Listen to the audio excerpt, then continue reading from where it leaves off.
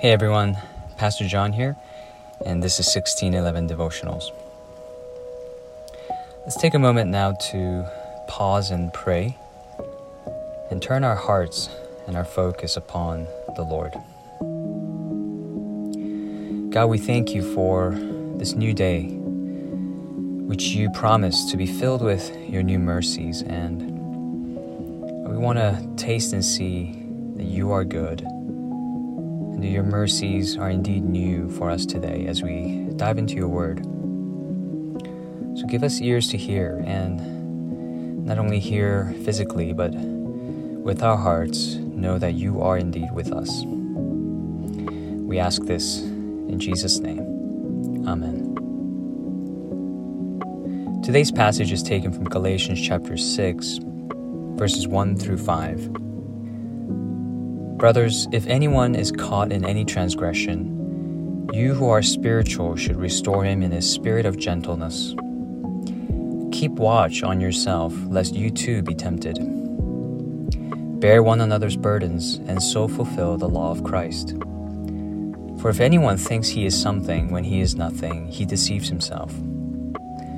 But let each one test his own work, and then his reason to boast will be in himself alone and not in his neighbor.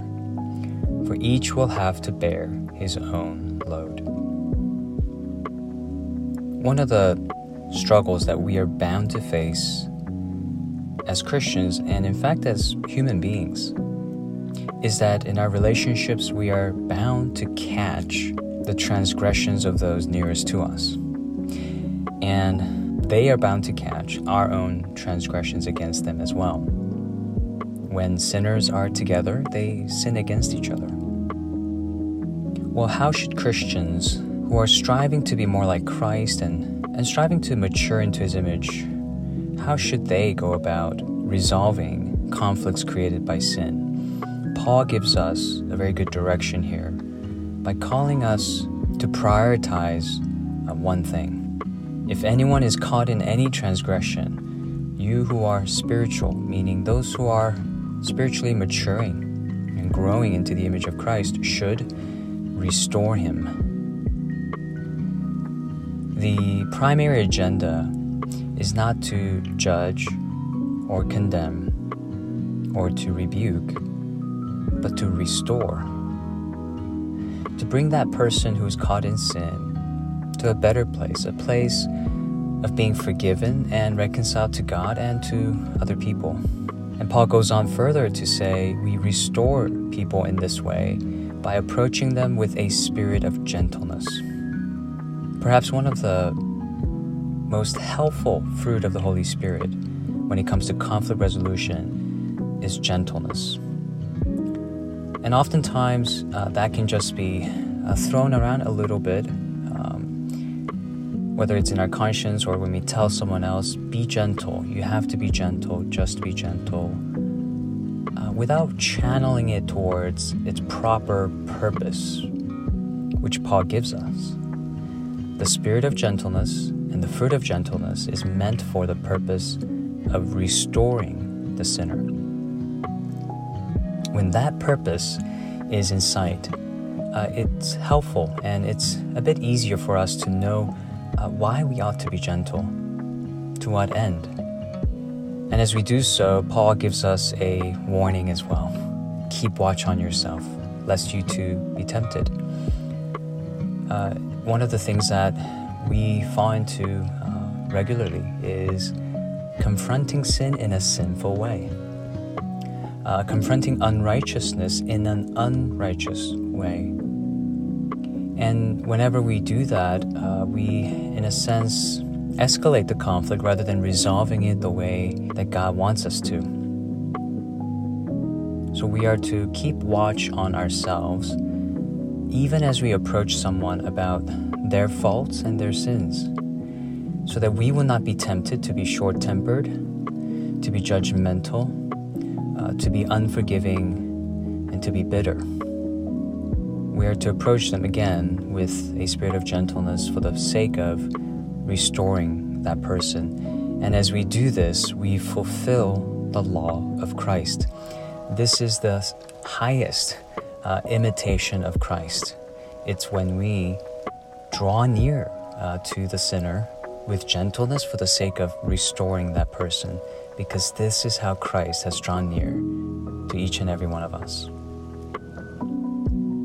And so we are to test our own works to see whether they imitate the work of Christ, and we are to therefore bear our own load, to focus on our moral relationship with Christ, whether we are walking in step with Him, not whether we're simply better than others or entitled to be angry at others, not thinking so horizontally, but vertically, my relationship with God.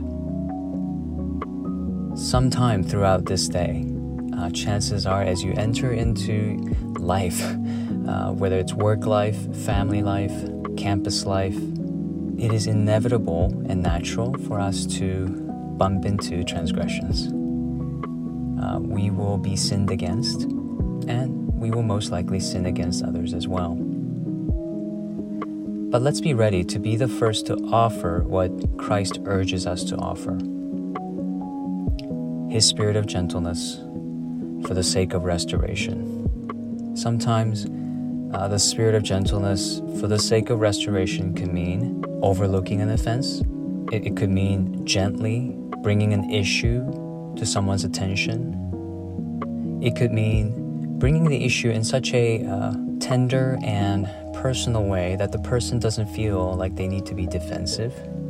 It could mean doing it in a way that is first confessional and bearing one's own sins first, in order to communicate that I'm not against you, but I'm with you and I'm on your side. Sometimes it could mean praying in silence and praying for the Lord to grant you the patience and wisdom in how to better love this person. There are rare occasions when someone who is refusing to be restored and continuing to be sinning against you and others, and especially in harmful ways, that requires you to distance yourself from them. But in all other cases, God calls us to draw near and to forgive and to help restore. Let's ask God to use us as His redeeming and healing instruments in the lives of others who are just like us, struggling in sin and in need of restoration.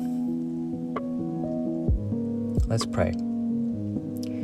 Father, we ask that you would first remind us of the grace that you have shown us so freely and so richly. And may we rest in that, and may our hearts be transformed by that, so that we would be driven to share that love, to display that kind of grace towards our neighbors. And instead of being surprised by sin, help us to react the way Jesus did, drawing near with gentleness in order to restore.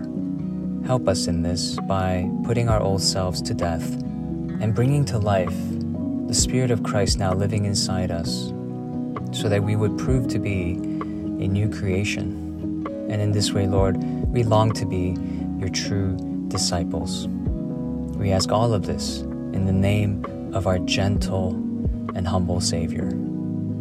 Amen.